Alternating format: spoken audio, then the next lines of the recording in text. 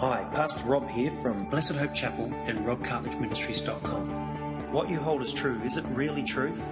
Will what you believe get you through on Judgment Day? Are you keeping to the pattern of sound teaching held out in Scripture? In this series, Truth, Judgment and Eternity, I intend to deliver messages that check the solidness of our Christian foundation so as to guard the good deposit that was entrusted to us as Christ's ambassadors on this earth.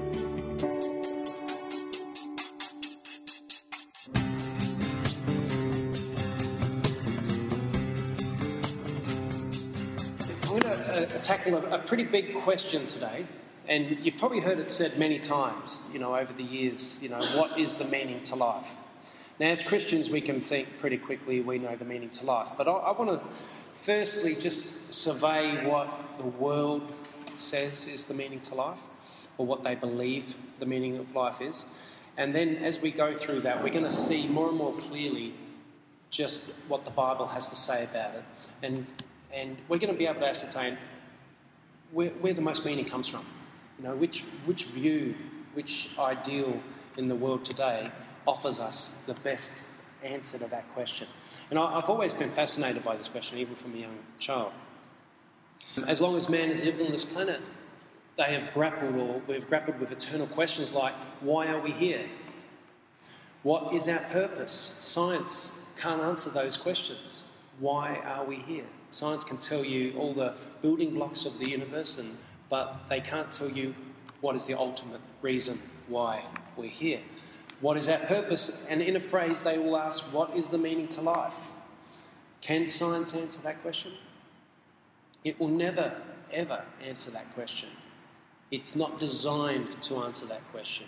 The question is not only reasonable, because if you think about it, a little child will sort of ponder these sort of questions.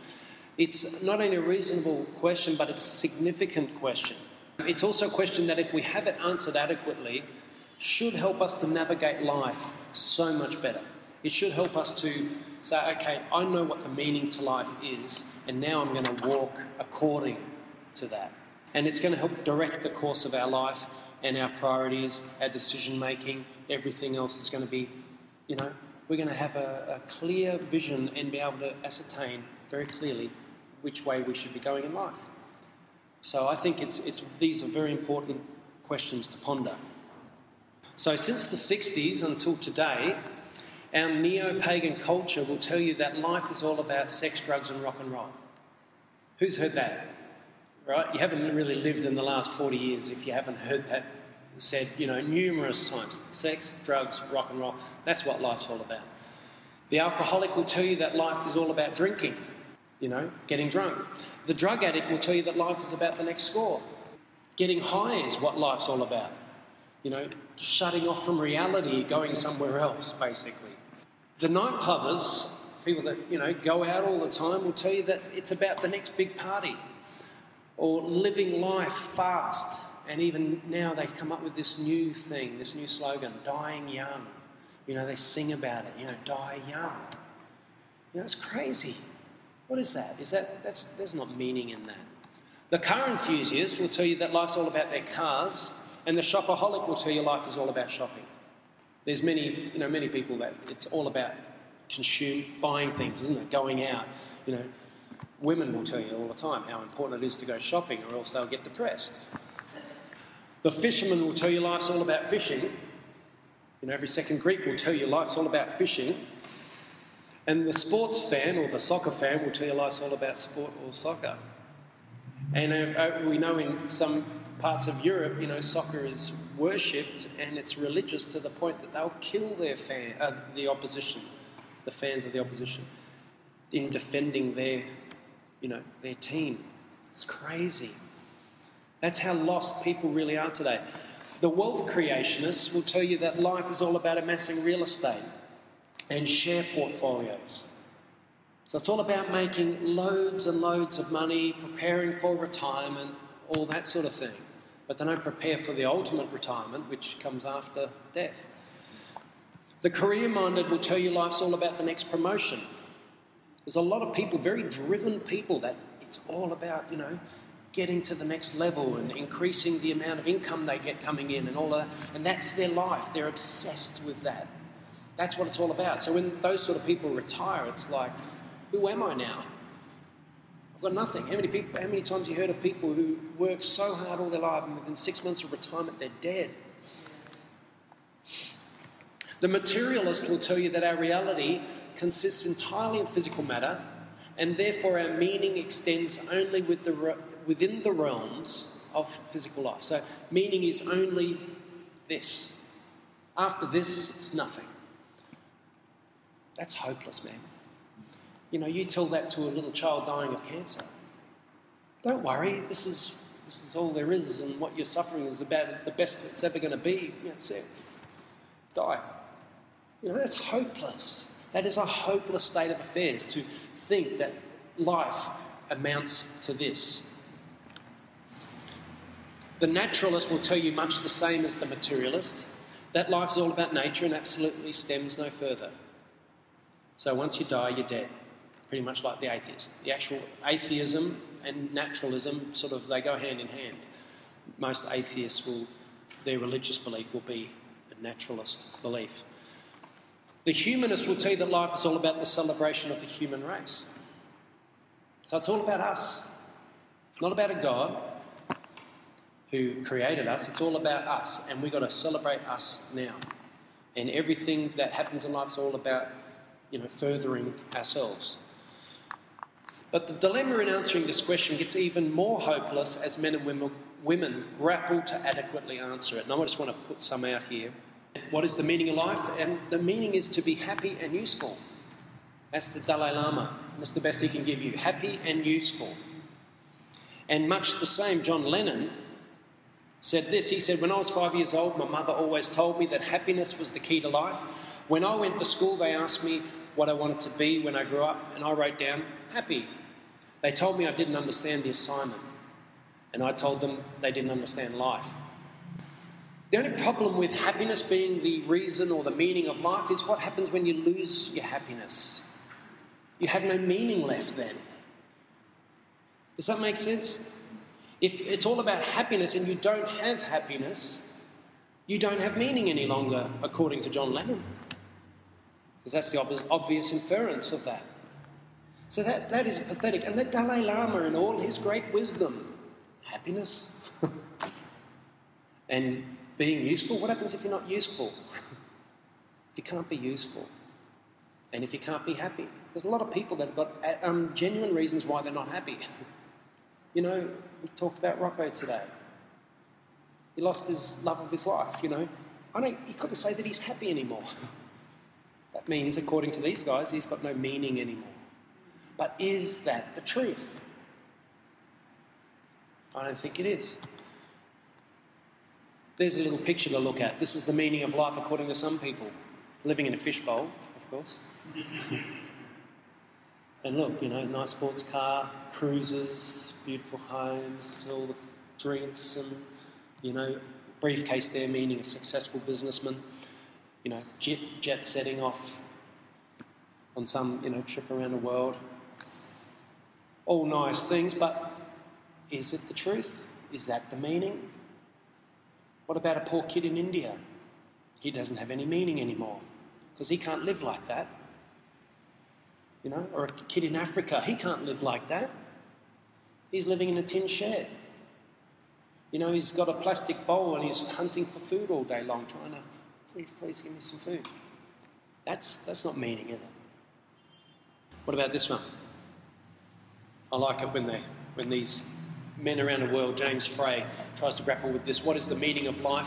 Whatever you want it to be. Okay, so now it's got to the point, well, none of those are suitable, so whatever you want it to be, that's the meaning. Okay. What about this one? The meaning of life is to give life a meaning. And he bothered standing in the street with a sign. The meaning to life is to give life a meaning. Okay. That's interesting. What about this one? This is much the same. Don't ask what the meaning of life is. So they're saying, don't ask it because we can't answer it. That's really the reason he's saying don't ask it. But you define it. You define it. That's tough. I think there's got to be more to it than that. What about this one? I love this one. The businessman is talking to this guru here. I want to know the meaning of life. And he said, have you tried Googling it? Because he's got no idea. Google must know. And this one's even better. You know, you've probably seen these emails that come around and they've got these boxes and a little quote, the meaning of life. You're welcome. You know, it's an empty box. No answer. They have no answer. You know, if you don't look to Jesus, you have no answer to the meaning of life. And then it gets more hopeless than that. Trying to find the meaning of life is harder than trying to capture lightning in a bottle, and probably best left to a professional. Who are the professionals? Well, certainly not someone from a worldly, atheistic perspective. They won't give you an answer. They'll give you, and you're going to hear some of the answers from atheists. Let's have a listen to this guy, Henry Miller. He's the author of Tropic of Cancer and also Tropic of Capricorn, I think was another book he read. He said life has to be given a meaning because of the obvious fact that it has no meaning. So he's given up. You have to give it meaning because I don't have a meaning for it. He doesn't know the meaning of it. And this guy, Joseph Campbell, he's a professor of mythology, and he said this: life has no meaning.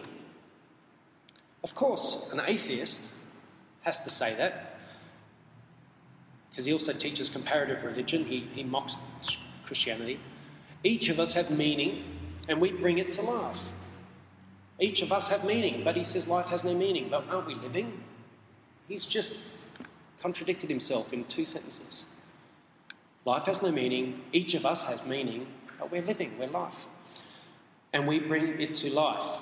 It is a waste to be asking the question when you are the answer. So now we are the answer. But is that the answer? You're the answer. That doesn't make sense. How can we be the answer to a question that we still... So you go, okay, I'm the answer. But that's not really the answer I'm looking for because I don't know the meaning of life. His philosophy is often summarised, and of course, follow your bliss, which is like an Aleister Crowley, do what thou wilt. You know, just whatever feels good, do it.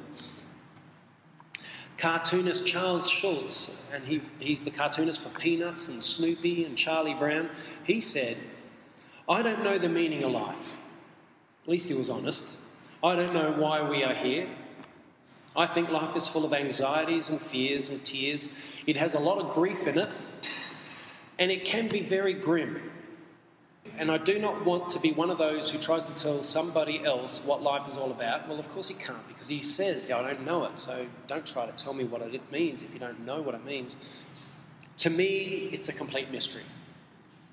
Well, at least a bit of honesty came out of the guy. I thought that was good. But here we go. Who knows of Richard Dawkins? Richard Dawkins, one of the most famous atheists today, and he said this. Richard Dawkins, the atheist, goes even further and says, we are machines built by DNA whose purpose is to make more copies of the same DNA. This is exactly what we are for. We are machines for propagating DNA. And the propagation of DNA is a self-sustaining process. It is every living creature's sole reason for living. So all we really are, guys, you know, forget love, emotions, and you know, striving to develop our talents and all that. It's got nothing to do with that. We're just DNA, and we're propagating machines. We're here just to really procreate and die. Procreate and die. This is hopeless. This is the atheist, the leading atheist today. He stripped away all meaning down to a bare-boned nothing meaning. They were just propagating machines. We are survival machines, robot vehicles blindly programmed to preserve the selfish molecules known as genes. This is a truth. This is a truth which still fills me with astonishment. What? He's astonished by that? How can you be astonished by that? That the purpose of all life is to pass on their DNA means that all living things are descended from a long line of successful ancestors, which can best be understood as fulfilling a purpose of propagating DNA. There is no purpose other than that. Well, why don't we all just die then? If that's all it's all about, give up, forget life. Because it's not worth living. And you know what? If someone's thinking about committing suicide and they're a Dawkins fan and they read that and that they go, well, that's the extent of it, why live? Why live? And then I found this quite funny. Sort of goes with that. Life is a sexually transmitted disease which always ends in death, and there is currently no known cure. So that sums it up. Like that. Read that a bit. It makes sense. But we do know the cure, don't we, eh? We know the cure, and his name is Jesus. His name is Jesus. He came and he died for the sins of men. Thank God for Jesus. Thank God for Jesus. You know, we are a wretched lot without him. You know, if he doesn't get in our heart and transform us and turn us into who we're meant to be, we are as lost as anyone else who's telling us all these things about the meaning of life. Without Jesus, we are nothing. Now, if life could get any more hopeless than Richard Dawkins' account of the meaning of life, then I think it does here. Perhaps the most depressing and deeply lost quote of all comes from the late atheist writer Christopher Hitchens. Who knows of Christopher Hitchens? Very popular atheist, well-spoken man, quite a likeable character. He's one of those atheists that you like. I know plenty of atheists I like, but he was one that got a bit of a charisma, and he's comical, but he's missed the mark. He missed the mark, and he died too. Unfortunately, he never got to receive Jesus as Lord and Saviour. But he said this: the clear awareness of having been born into a losing struggle, so he calls life a losing struggle, need not lead one into despair. I do not especially like the idea that one day I shall be tapped on the shoulder and informed, not that the party is over, meaning not that life is over, but that it most assuredly is going on, only henceforth in my absence. So he's saying that life is still going to go even though he's not there. It's going to keep on going. Much more horrible, though, would be the announcement that the party was continuing forever and that I was forbidden to leave. Now, I want you to listen to these words. This is how he twists things around.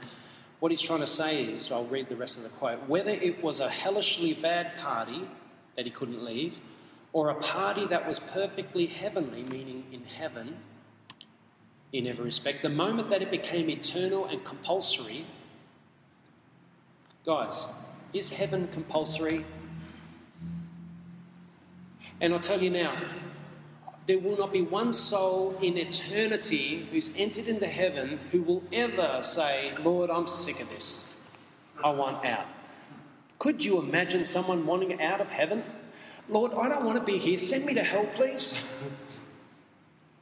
No, that's not going to be the case. But he says the moment that it became eternal and compulsory would be the precise moment that it began to pall, meaning, he wouldn't want to be there any longer. He'd want out.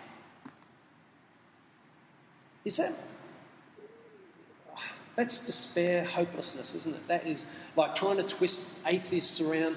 Hey guys, even if heaven's not going to be that great, because if once it's compulsory and you have to be there, you can't get out, you're going to hate it. Man, put your hand up if you long for heaven. Do you long for heaven? I long for heaven, man. Like God's given us a good life here in Adelaide. We have our struggles, we have our good times, we have our bad times. But ultimately, no one wants to die, do they? We don't want to die. We have a natural inclination in ourselves to want to live. Amen? We want to live. No matter how bad it gets, you're still not going to put your hand up and say, kill me, usually, unless you have those suicidal tendencies. Most normal, balanced humans want to live by their very nature, despite circumstances, a lot of the time. Heaven is going to be a place where you can live and you will never cry again, you'll never suffer again, you'll never experience pain again. It will be the place that was intended to be, like the Garden of Eden, paradise, a place you will never ever want to leave. And it's going to get, they reckon we're going to go from glory to glory to glory, greater glories. And just when you think heaven is the best it can ever get, it's going to get better than that. And then you're going to be living that way for 1,000 years and you're saying, Lord, thank you, this is the best it could possibly ever get. The Lord will say, really? Watch this. Bang! And you're living in a greater capacity and you're just thinking, I didn't know you can live better than that. And then after 1 billion years, you're going to be saying, Lord, this is so good. It's so much better than any other point in heaven. And he's going to say, really? Watch this. Bang. And he's going to make it even better. We're going to go from glory to glory to glory to glory. And all that comes in because imagine if you died and you went to heaven and he put you in the extreme state of glory straight away, you'd probably explode. So he builds you up, prepares you for greater glories. So we're growing in heaven, we're developing in heaven, we will be busy in heaven. Don't think you're going there to have a bludge. You're going to be busy. But the work is going to be so satisfying. You know how when you work now, you look at the clock, oh, it's 2 o'clock, I've got 3 hours to go or whatever. In heaven, it's going to be like, oh, I just never want this at work to end. And it won't, it'll keep on coming. But it's a work I can't explain right now because I don't know about it. I haven't got any description, but I know we will work in heaven. And what he is saying is that life eternal is not worth desiring. Christopher Hitchens is trying to get into the minds of atheists that eternal life shouldn't be desired. You don't want it. So believers and atheists, and when you die, that's the end. There's no more. He prefers that altogether. But we know from Scripture that's not the case. And whose word are you going to take for it, for gospel? Christopher Hitchens or the Bible?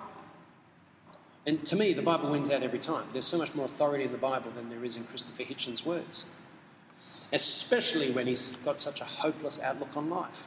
Who would want to believe that for a start? Who would want to, accept that into their spirit and live that way and think that way and be that way?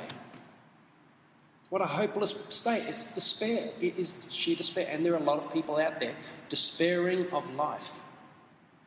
Suicide rates are increasing worldwide. Increasing, on the increase. Alarming statistics there. I will get some statistics and I want to put them up just to show you the differences over the decades and how much it's increasing. And that's because of this sort of teaching. This sort of teaching promotes death. It promotes it, makes people want to give up. Okay, but let's look to the truth now, shall we? So what is the meaning? I'm just going to run through a few things. Solomon, he was the richest man in history. He had what every, worldly man would dream of. He had great wisdom, he had power, he had fame, he had fortune beyond measure. He had so much money coming in, it wasn't funny. Actually, it was 666 talents of gold a year. That's interesting. He had 700 wives and 300 concubines. That's a lot of wives. A lot of concubines. Now, we won't go there, but you could imagine how many men would love to have 700 wives and 300 concubines. I wouldn't. One's enough. I quickly added that. Got to slip that in quick, just in case she takes me wrong. All right, but 700 wives, 300 concubines. That's a lot of women. Anyway, and he exclaimed at the end, he said this, he said, meaningless, meaningless. Utterly meaningless, everything is meaningless. So what he's saying is all of that, everything that he had, great wisdom. This is a man of great wisdom. So Jesus had to be more than just great wisdom, or else it'd be just meaningless if it was just wisdom. There's more to Jesus than this. He is the way, the truth, and the life. A combination of essences which give meaning beyond measure. But just wisdom on its own, just great intellect, great intellectual capacity on its own is not enough. Fame is not enough. We know that from celebrities around the world. They get all the fame in the world and they're depressed. They can't stand themselves. They take heroin and drugs to try to, get their minds out of that rut that they're in all the time, they're living in. And that's how they get by in life. But he said meaningless. Ecclesiastes 12:13-14 says this, now all has been heard.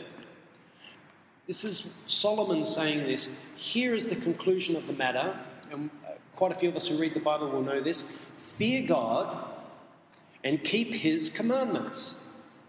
The conclusion of the matter, after everything has been looked at and summarised, what is the meaning of life? This is Solomon's version. He says, fear God and keep his commandments. Do his will. For this is the whole duty of man. For God will bring every deed into judgment, including every hidden thing, whether it is good or evil. So he wrote that so we can get a sense of the fear of God. We will be judged. We will be judged.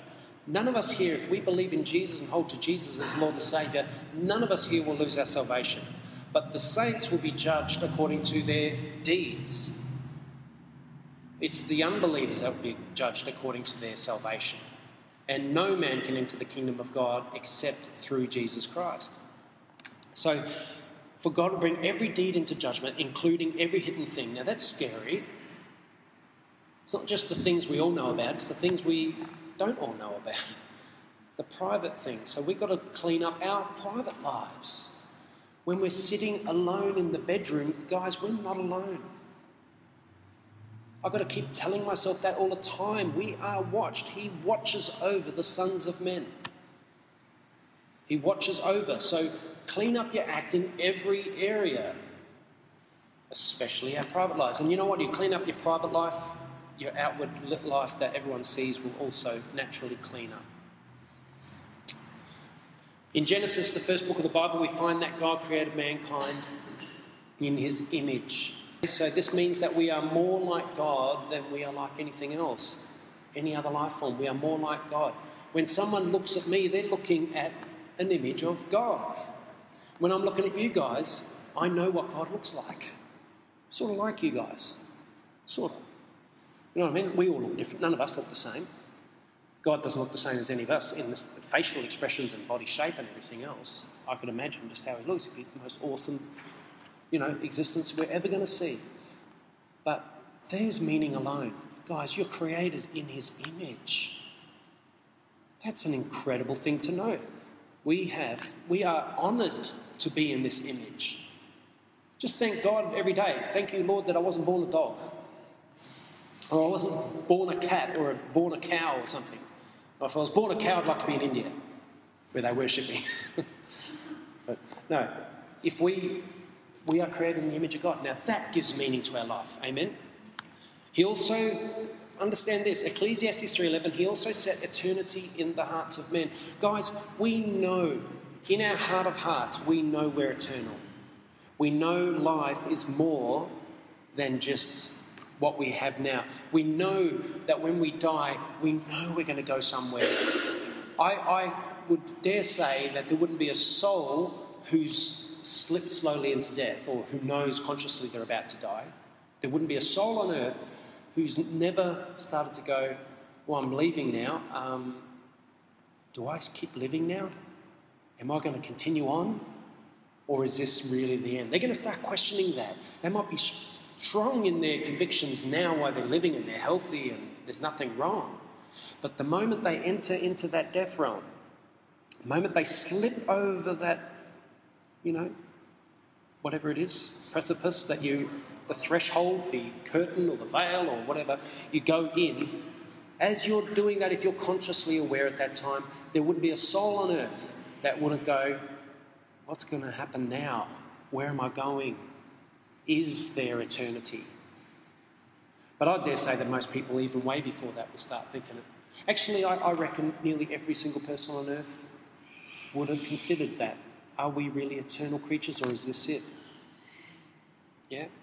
So we've got to remember that. And the reason we consider that is because God has set eternity into our hearts. Okay, Revelation 4:11. Now, this is the one I really wanted to get to. Revelation 4:11, it says, "Thou art worthy, O Lord, to receive glory and honour and power, For thou hast created all things, and this is the key. This is the meaning of life. And for thy pleasure they are and were created. So what is the meaning of life? To bring the Lord pleasure. That's it. That's it. Seems pretty simple. It was a revelation in the book of Revelation. So we were created for the Lord's pleasure. We should let this revelation from the book of Revelation, and it's appropriate that that revelation came in the book of Revelation, isn't it? I think. Let it resonate in your hearts and minds until it takes a deep root in your consciousness and changes who you are and what you do. Let that revelation really enter your hearts. You were created to bring the Lord pleasure. You were not created to continuously bring yourself pleasure. Because usually if you're bringing yourself pleasure continually, you would be not bringing the Lord pleasure. Because what you're doing is you're focusing on self and not focusing on God. So as a Christian, you were created to be doing things that the Lord looks down upon and smiles upon and is happy about. And one day will pat you on the back and say, well done, my good and faithful servant. Enter into my rest.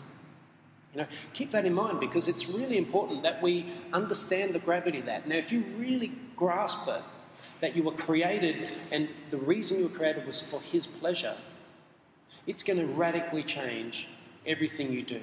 When you get home and you're thinking about, turning on the TV, you'll go, no, what about if I read the Bible instead? Or what about if I pray right now instead of ringing my friend just to have a gas bag? You know what I mean? What about if I, go and put on a worship CD and worship the Lord right now? What about how can I make my Lord happy with me? What can I do to make Him happy right now? And every moment of your day, if you can think about that, how can I make Him happy? So when you're at work, how can I make Him happy? And the Lord will say, well, do your work well. Don't bludge. Get stuck into your work. Become the best employee in that firm. Think, how can I bring Him pleasure? And all these things bring the Lord great pleasure. Amen? There is no better authority upon the meaning of life than the one who created us and knit us together in the mother's womb, is there? He's the authority. There's a story of Aunt Matilda's cake. Do you remember that in the John Lennox book? Aunt Matilda baked the cake, and no one knew what the reason was for the cake being made. So they took the cake to scientists, and different scientists looked at it and they analysed it and cut pieces out, and they said, well, it's made up of this and that and the other. And they're trying to come to a conclusion of why the cake was made. But none of the scientists could tell anyone why the cake was made, so they decided, what about if we ask Aunt Matilda? They asked her, and she said, I made it for my nephew. His birthday's tomorrow. And then it made sense. So the problem today is we've been created, we've been made just like Aunt Matilda's cake. And all these atheists are trying to work out the meaning to life and coming to pretty well zero conclusions. That life's not even worth asking that question, because they can't answer it unless you ask the one who created us. You've got to go to the one who made us, the source, the authority. Amen? Ephesians 1:11-12, it says, in Him we're also chosen, having been predestined according to the plan of Him who works out everything in conformity with the purpose of His will, in order that we who were the first to hope in Christ might be for the praise of His glory. Now, I won't go too much into the rest of that because I've covered that in my Ephesians study. You can check that out online. But we who were the first to hope in Christ, or we who are hoping in Christ now, you could say, are for the praise of His glory. Paul tells us pretty straight in Ephesians that we are for the praise of His glory. Not only were we created for His pleasure, but our life gets filled with even deeper meaning when we live to see that our lives bring Him praise and glory. So what would that mean? It would mean telling people about Jesus, lifting up His name and I'll add and stress, at the right time. Pick your times when you talk to people about Jesus. Don't go out and start talking to your mates when they're drunk or something at the bar. It's not the right time. Their headspace is not in the right place. You know what I mean? Pick your times. Find those moments, those opportune moments, and be wise. Isaiah 43:7, everyone who's called by my name, whom I created for, here it is again, who I created for my glory. Created for my glory, whom I formed and I made. Now, just a little bit of a deeper meaning. We're nearly finished, guys. 1 Peter 2:9, but you are a chosen people, a royal priesthood. So you want meaning? God's given you meaning here. You are a chosen people, a royal priesthood. Would you consider yourselves priests? Would you, in your heart of hearts, like when you really think about yourself, do you think of yourself as a priest of God? How does God think of you, though? God thinks of you guys as priests and priestesses for God.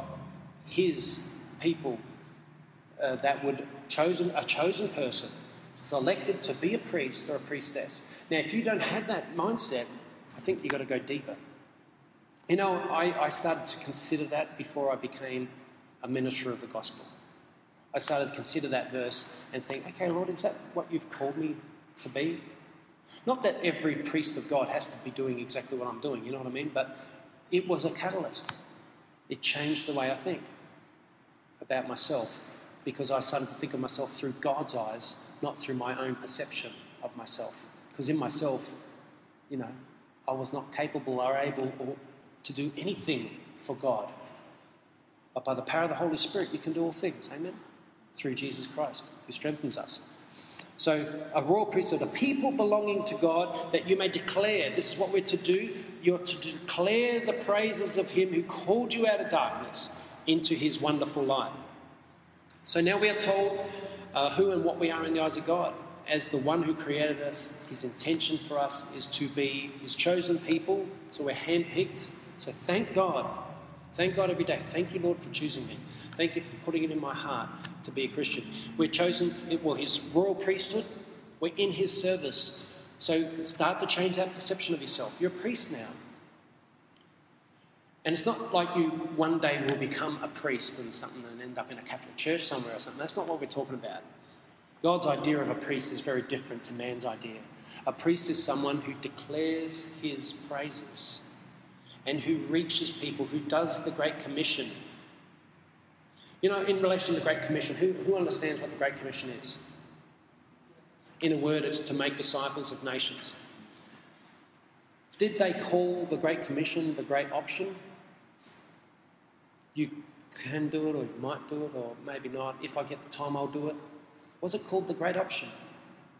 Or is it called the Great Commission? We are commissioned. We are called to reach people for Jesus. We are called to do that. And one day, because it's a commission, when we stand before God, one of the things he's going to say is he's going to say to us, what did you do with my Great Commission?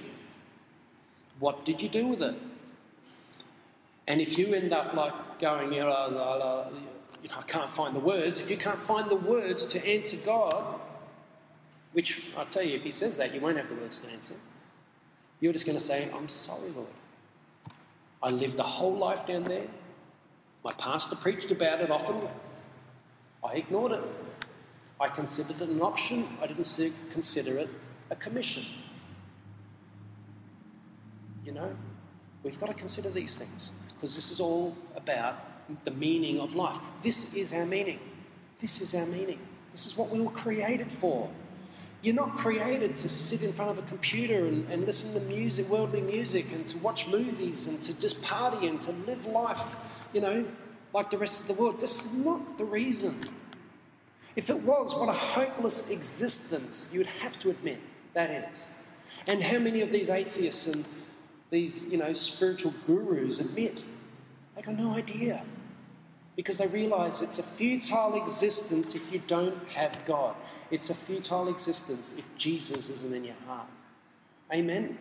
Who gets it? A chosen people, a royal priesthood in his service, his holy people who are holy before him. Keep that in mind, a holy people. That means we've got to not just be holy when we're in public, we've got to be holy in private. Because God is watching every last thing that we do. Clean up your act in private, like I said before, because we're called and the reason we were created was to be holy, as he is holy.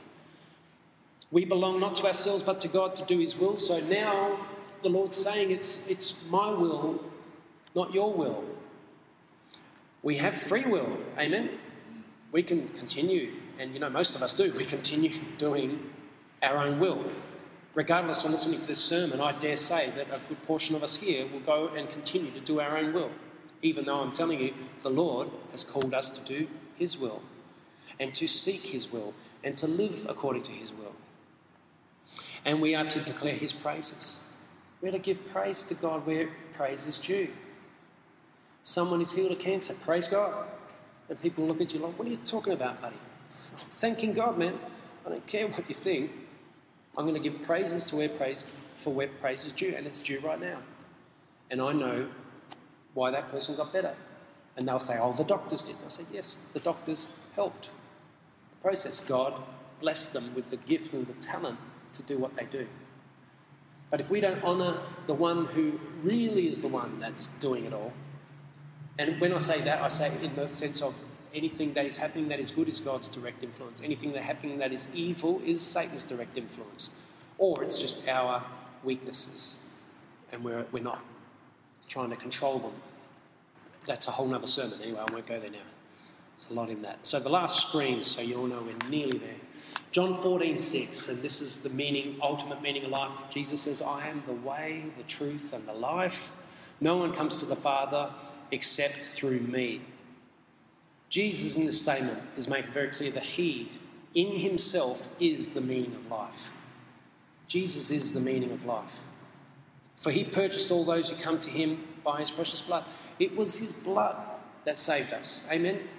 Who's heard that a million times now as a Christian? Hear it often over every communion message. It's his blood, it's his blood, it's his blood. But his blood bought us. That blood was spilt from a man who was God in man, and it was spilt in the most extreme instances. You can't get more extreme circumstances than what happened to Jesus. Because no other man has ever died in those circumstances that he died, carrying the spiritual weight of human sin. Now, I want to just take you into that for a second. Just say, for example, you get a notorious killer, one of the worst killers that's ever existed, right?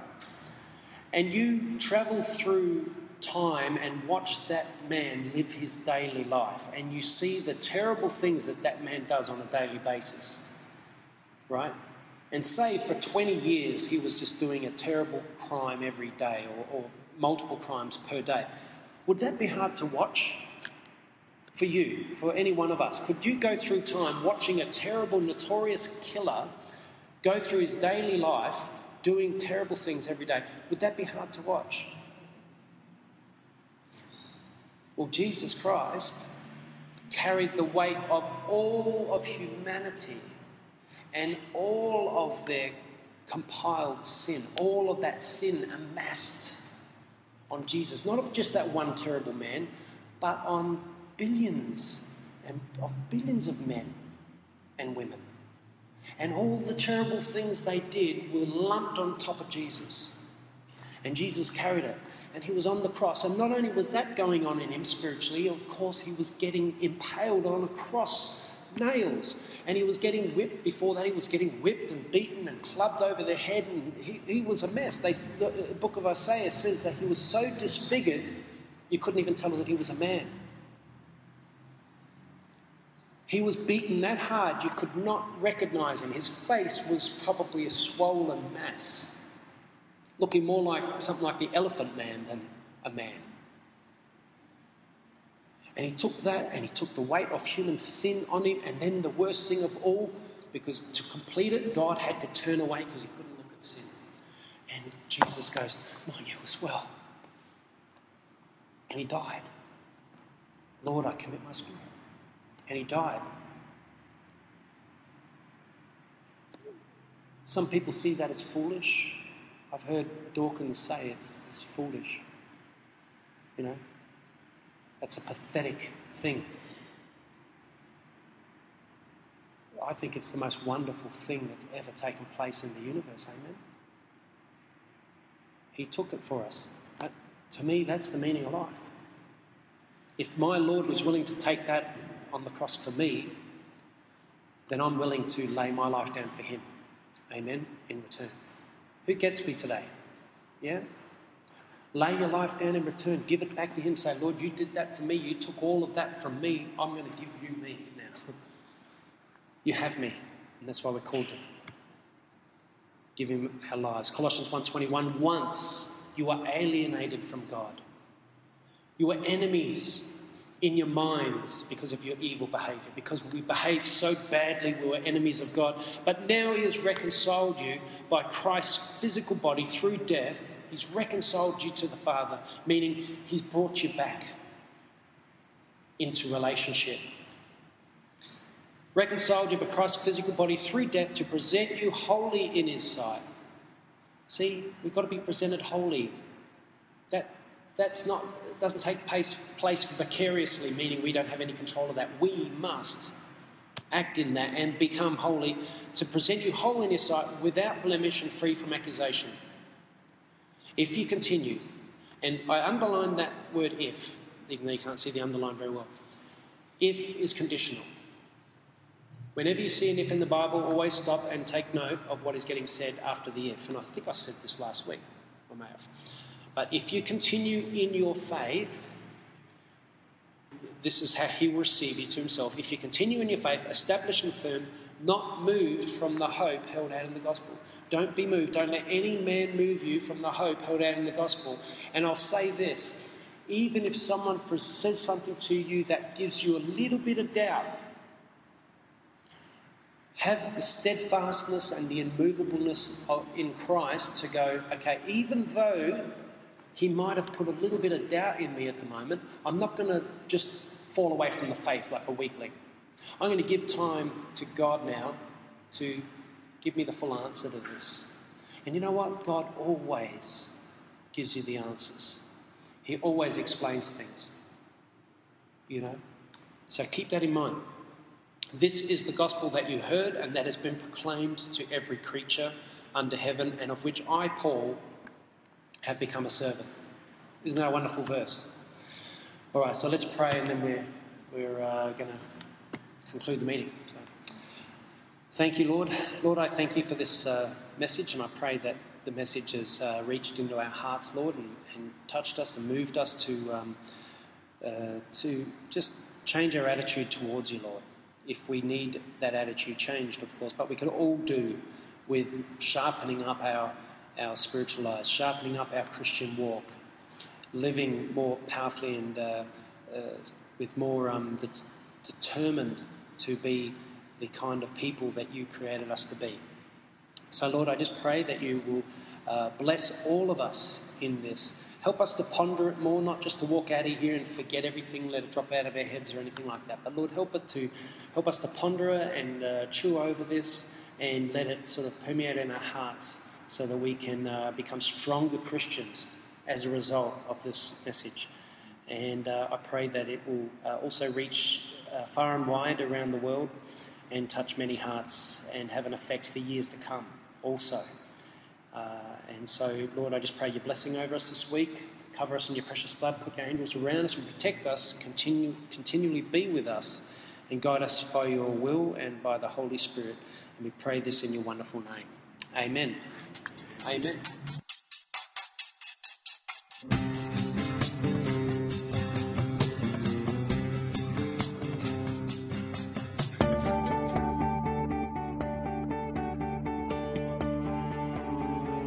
Thanks for listening to this sermon. If you search Rob Cartledge in the iTunes store or go to www.robcartledge.com, you'll see a number of different sermon series uncovering religion, truth, judgment and eternity, apologetics 101, critical doctrine and end times.